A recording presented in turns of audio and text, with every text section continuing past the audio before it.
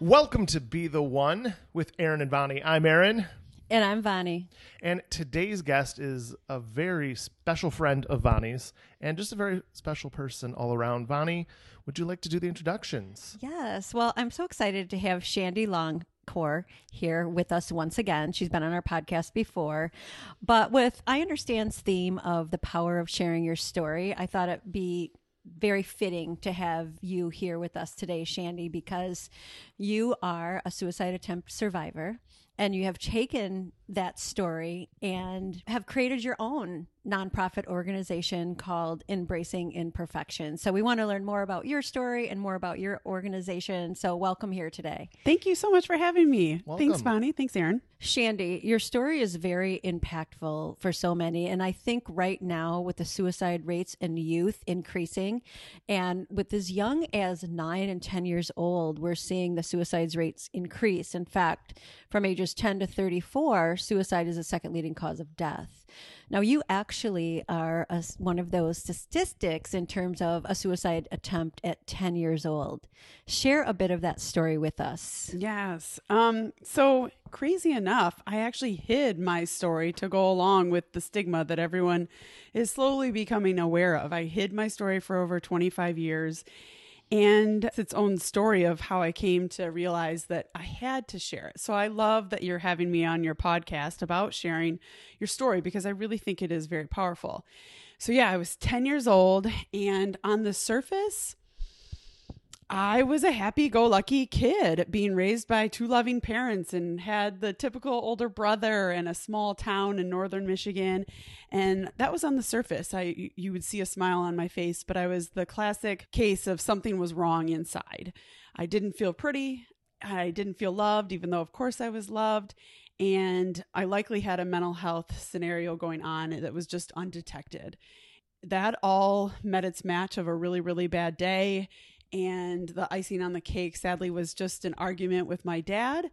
And it was then I just decided I didn't want to be here anymore. And so I attempted in a very dramatic way and am very, very lucky to be here because it was via gunshot wound. So, and now, fast forward 25 plus years, I realized holding that story in wasn't helping anyone. So yeah, that's kind of a quick scenario of what happened. And I'm excited to embrace my imperfections and allow the world to see that in hopes to help others and ultimately prevent suicide.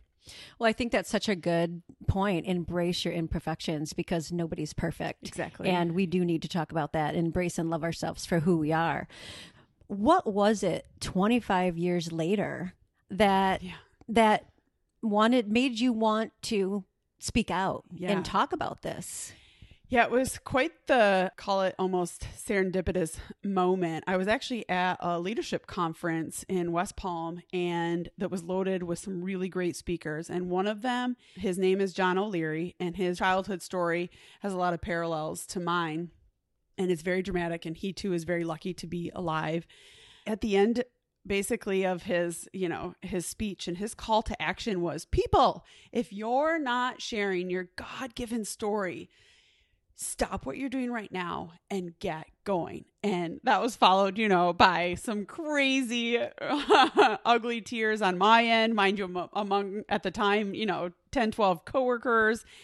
And that was followed by a lot of prayer and talking with my husband. And I knew that was my calling, my why in life, that I had to start sharing my story. And ironic enough, I flew back and you were one of my first reach outs and I messaged you on Facebook, and it was kind of interesting because you needed a little time before we could meet for coffee. And I have to admit, I was like, oh, phew. And then fast forward, no joke, a year. And we ended up at a fundraiser at the same time. And you were at a table next to me. And I looked at my friend and I was like, I have to talk to her. And that was it. That was when I knew I had to start sharing, because I think it was just a God moment, or whatever you want to call it, that you and I were in the same room and I was delaying my follow-up with you because I was scared. Doing things scared is not easy. And then since then I've been speaking in schools, and my last speech had over 900 students. And so I'm more comfortable sharing it now. So yeah. Well, I remember that moment of you coming up to me and you know what? I think that we made it happen, us getting together for coffee that week. Yes, and, we did. And I think, like with Aaron, we use the word serendipitous a lot, because Often. serendipity has brought me to meeting so many incredible people. Yeah. And the ironic or not so ironic, timing in meeting was actually perfect, because we had funded the first in the country nurse specializing in mental health in a traditional hospital setting at Helen DeVos Children's Hospital. And what a perfect person to bring in to that announcement to share your story. It was beautiful, wasn't it? Mm-hmm. Oh, yeah. And I just really appreciate that opportunity. And it was bigger than you'll ever know. When in life you're called to do something, you're scared out of your mind. And then all of a sudden there's a date and a time, and you do it. And from there, I left that night feeling bigger than the world, because I knew that I was following the right calling. I wasn't making this up in my head. It was very clear to me that that was my why, that I had to share my story. I was in a great place, and still in a great place. Like, my mental health now is really, really great. I've done a lot of counseling, and I'm proud to say that, by the way. Yeah. So I think it's time to scream it to the world, because now with the pandemic, obviously we have some focus on mental health. And I think that's going to open more doors for both of us to share stories. One thing that I love seeing here as we're talking is you've got this energy and this passion, and you kind of take that in juxtaposition to where you were when you were 10. And I know one thing Vonnie says, especially when it comes to death by suicide, is you just got to get past that moment. You don't know where you're going to be 20 years from now. You don't know where you're going to be 30 years from now. So if we could, I just kind of want to go back for listeners who may be thinking to themselves, what was it like at that part? Because here's this Shandy who's happy and laughing. Yes. And yes, it's 20 years later. But that 10-year-old girl, what is it exactly that she was feeling to bring her to that point? I'm really glad you kind of redirected us back to that, because it is easy to talk about all the positive, right? And it's easy to skip over the yucky moments. But I think when we do that, we miss an opportunity. So for me, at 10, I felt like I couldn't get out. I couldn't solve what I had going on. And interestingly enough, I actually set out to check off one of my boxes. Again, I didn't feel loved. I didn't feel pretty. And likely an undetected mental health issue. I decided to check off a box of the feeling pretty. In my adolescent mind, I actually thought if I cut my hair, I could then go to my mom. She would buy me a wig. We were going to drive I had this all planned out in my head. We were going to drive to Traverse City, which is a half hour away. She was going to buy me a wig, and boom, I would be pretty. Well, guess what? I literally chopped all of my hair off. And that next morning, I discovered she left for work early that day, and my dad too was at our family business, the hardware store. And so I'm already failing for the day, so to speak. I didn't get to check off that box, even though now my dad comes home from work to see, because I was working. Yeah, this is my 4th into 5th grade year. I helped out at the cash register. This is a family business trying to make ends meet, right? So I helped out at the cash register, and he was basically coming home like, "Where are you? What are you?" And he sees my hair. For me, it was all the buildup of not feeling that love, even though I was loved, not feeling pretty, and then boom. What was my cry for help, the cutting of the hair and like, let's check this off, ended up in a major argument with my dad. And so sadly, it was the not so great icing on the cake that led to, I couldn't see 10 years from now. I couldn't see 2 minutes from now. I could not see my life today with my twin boys and my awesome husband and my dog. And I could not see that future. I could see in the moment, and I knew I didn't want to be here anymore. And so to kind of round out what you're asking me, in that moment, after I fired the rifle, how I loaded it, I have no idea, you guys. This was a 30-30 hunting rifle, a major, gun. And obviously I hate guns. So after I fired it, I felt exactly like the people who have jumped from bridges and lived to talk about it. The moment they wanted to die. The moment you made your move, all you wanted was to live. I was groveling for my life. That's all I wanted. It gives me goosebumps right now. So I'm here to tell you, and I speak about this, especially when speaking with teenagers, it's a millisecond. You can get through that millisecond. Have your action plan of who are you going to reach out to? Who are you going to go to? Where are you physically going to go when you feel like you've hit that rock bottom moment in life? Have that like safety plan ready to go, because had I done that, I would have saved a lot of heartache on, my family and my body. And so I'm glad you brought that up, Aaron, because it is absolutely a millisecond. And then we have so many resources, right? Therapy groups through I Understand. We have counseling opportunities in life, and just those doors are open to get help where you might just have a chemical imbalance going on in your head. Did I answer your question? Yeah, absolutely. No, that was perfect. And one thing, when you talk to parents, because you were talking about how and I'm absolutely not trying to dog on your dad here, but you were talking about how you guys got into an argument about the hair and that. When you speak to parents, do you often just say, my thought would be that you just say things like, if it's something that's going to grow back, if it's something that's not a permanent change, maybe how you approach people, would you have gone to the rifle if maybe your dad had just said, "Oh, honey, what's going on?"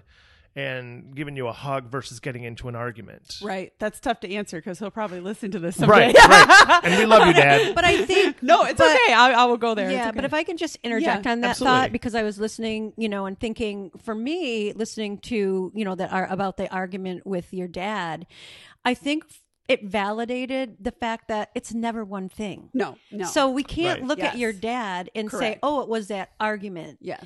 And I don't think that it's fair to go back there and say, well, what if your dad hugged you instead? Yeah. Because you still weren't feeling pretty. Was that a temporary, so Right. I mean, it's hard It's to hard go to- and analyze that. Yeah. If anything, I really appreciate the fact that you're saying, well, it was this and it was this and this was this, but basically this broke the camel's back. Yeah. So if it wasn't your dad breaking the camel's back, what would have the next thing Right. have been? And I completely agree with that. My point was more just in From a parent parental standpoint, outreach. yeah. When you see your child, if you think there might be depression, and granted, when you were a child, when I was a child, we were all children, mental health, depression was not on the radar like Right. it is today.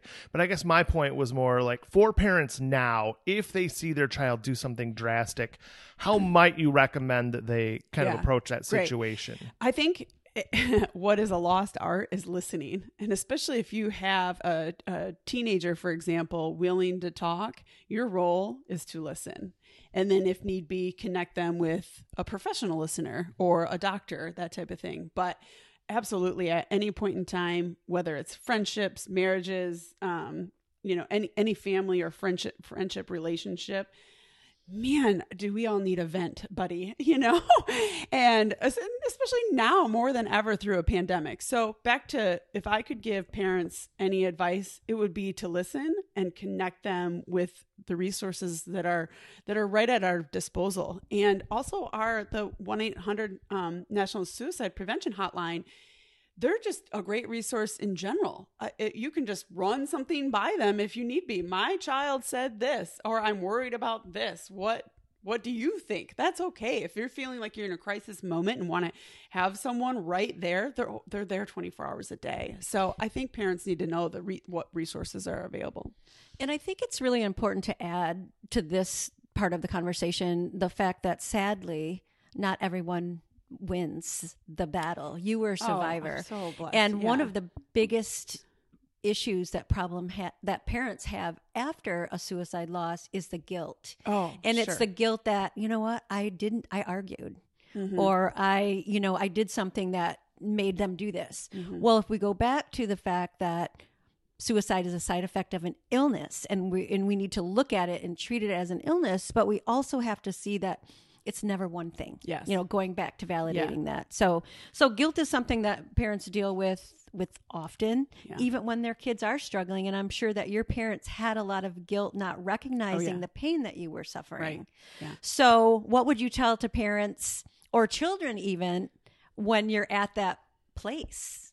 I think I just want to reiterate the fact that those rock bottom moments, is that what we mean by the place? Those rock bottom moments, I guess I would paint a quick picture of what you don't know.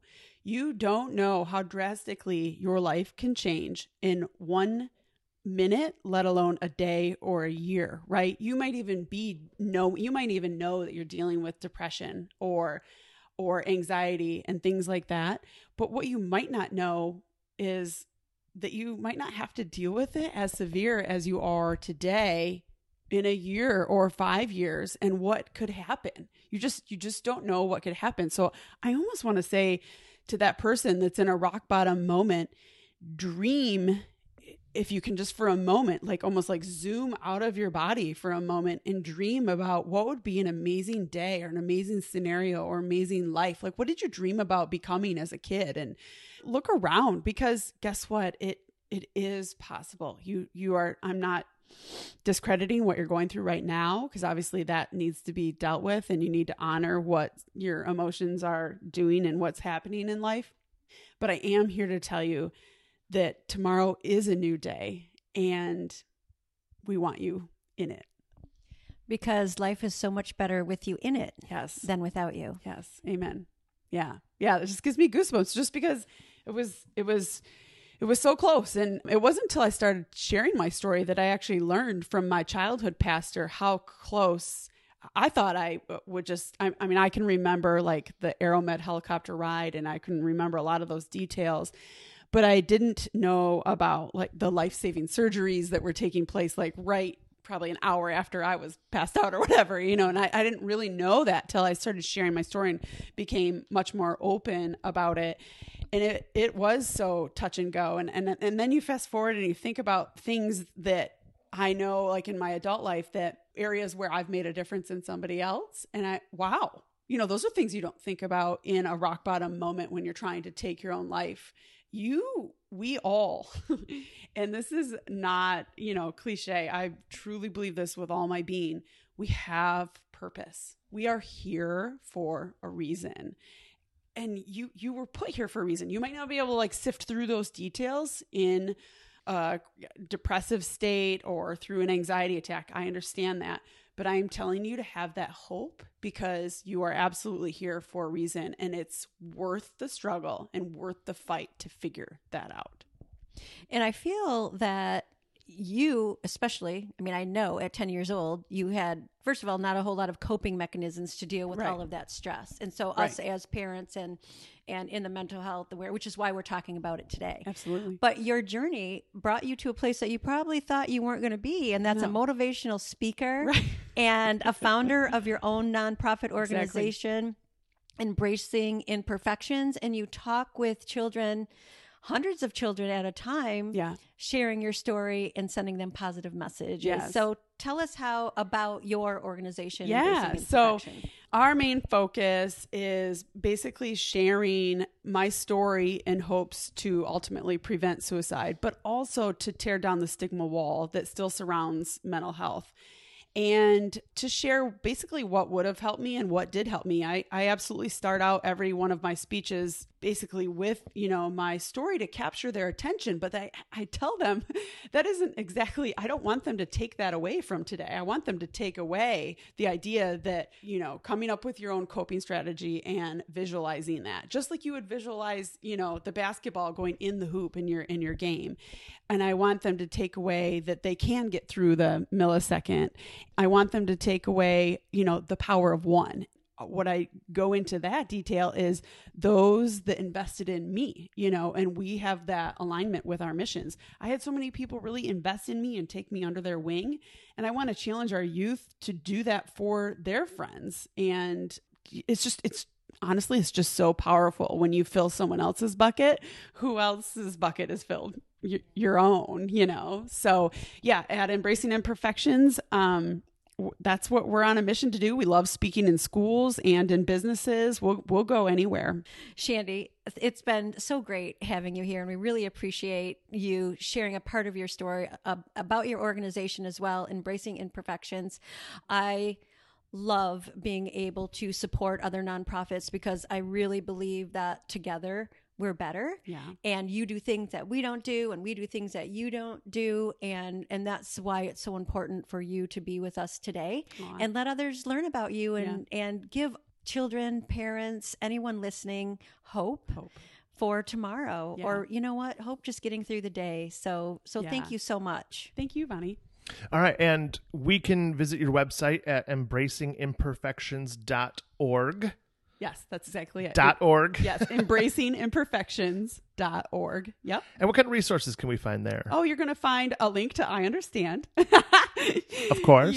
So we have both local and national resources and facts, and just allowing people to dive into my story and hopefully glean some information and some takeaways from it without the pain. Mm-hmm. Thank you again, Shandy, for everything. We appreciate your story you. and you. If you or someone you know is struggling, please reach out to 1-800-273-TALK or text HOME to 741-741. Thank you all for listening. I'm Aaron.